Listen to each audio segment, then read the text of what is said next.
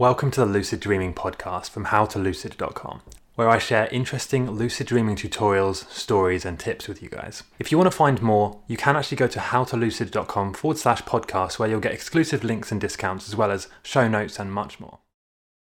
Hey, so I made a video, I think about 5 years ago, about what lucid dreaming feels like. And the problem is, since then, a lot has changed, and to be honest, that video was not very good.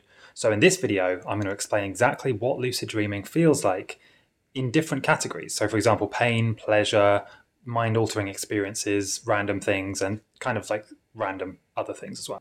So first let's talk about pain. Now, pain in a lucid dream feels very different to pain in real life. They both still feel like they hurt. So when you have a painful experience in a lucid dream, let's say if somebody throws a box at your head or something, or if you get punched, it's still going to feel painful. It's still going to feel painful. It's still going to seem like it hurts, but it won't be the same type of intensity of pain as it is in waking life. In waking life, it's going to feel both neurological and also physical. You're going to feel the effects of the pain in two different ways. Physical, and then also your mind thinking about the pain, which kind of reinforces the physical.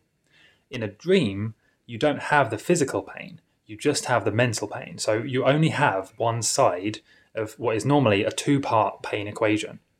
I hope that makes sense. The long story short, it doesn't hurt as much because you only have the perception of pain instead of the actual nerve signals firing, which they do when you have physical pain. So what that means is there's a limit, and it's not actually that bad. When you experience pain in a dream, it's just not that bad compared to waking life because it's only one side of the equation. You don't have the physical pain. So that's good news. Okay, now pleasure. So we're talking specifically about more sensual experiences in a dream. These can tend to feel, in the moment, they can tend to feel more pleasurable than waking life when you're in the dream.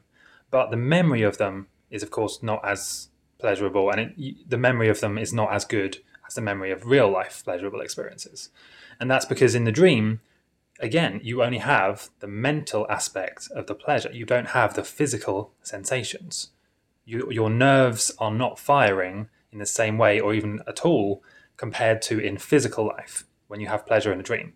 So again, it feels to your brain, it feels and seems like it's really intense in the moment, but it's not as intense as waking life. So it's kind of similar to pain in that regard. By the way, apparently only 20% or less of people that watch my videos are actually subscribed. So if that's you, maybe consider subscribing. It would really help me out. And it means that you get notified about new content and stuff like that. Okay, so here's where things get really interesting. Time dilation. So what does time dilation feel like in a lucid dream? Well, the perception of the passing of time is vastly different in a dream compared to waking life, but there are some similarities. So when you're in a dream and you're doing loads of crazy things, having different experiences, and it's like one thing after another, you're going from adventure to adventure. What tends to happen is that it seems like lots of time is passing. Way more time than is actually passing. And this is hence the time dilation, right? And this is where the experience of feeling like you're in a dream for several weeks when realistically it's just a few minutes, okay? This is similar, not the same, but this is similar to in waking life when, I don't know what it was like when you were a kid, but for me when I was younger and the summer holidays came around, those 6 weeks of holidays from school felt like years because in those 6 weeks I would do lots of activities. I would go camping, go swimming, maybe go on a little trip, do various things. Every day felt like a week because there was no schedule or routine. It was just kind of do fun, exciting things constantly for 6 weeks. It's the same sort of thing in a dream. When you do really lots of adventurous and exciting things back to back, it feels like more time is passing, or at least it feels like time is passing slower to you and you're packing more into it. I just wanted to remind you that if you're listening to this podcast, you can actually get a free PDF guide to lucid dreaming, a report showing you 100 things that you can do in a lucid dream, as well as free email lessons, tutorials, and tips. All you need to do is go to howtolucid.com/sign up, all one word, howtolucid.com/sign up. Okay, so the next one is mind-altering experiences. What do these feel like in a lucid dream? And for these, again, it depends on the experience, but for me, I'm going to talk about one of my experiences, which is lucid transcendence. I've made a video about this, which you can just find in my channel. And this is where I basically was able to dissolve the dream scene. So I became lucid, became aware of the fact that I was dreaming, and I levitated my body up, so I was kind of like laying, but floating while laying down. And I dissolved everything around me. So all I could see was just white light. It wasn't coming from anywhere. It was just kind of like filling everything I could perceive. Every space around me was just white light. And I experienced several emotions at the same time and different sensations all at the same time, including pain. So it was like pain, pleasure, excitement, happiness, sad, all these different emotions that you can think about.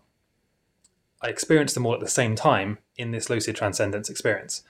So that was quite overwhelming. And to be honest, there's no actual way of describing to you what that feels like other than just saying it's like experiencing all the emotions at the same time.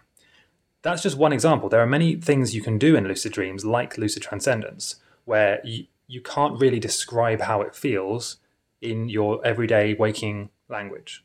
You have to actually experience it. You can't describe how the experience feels.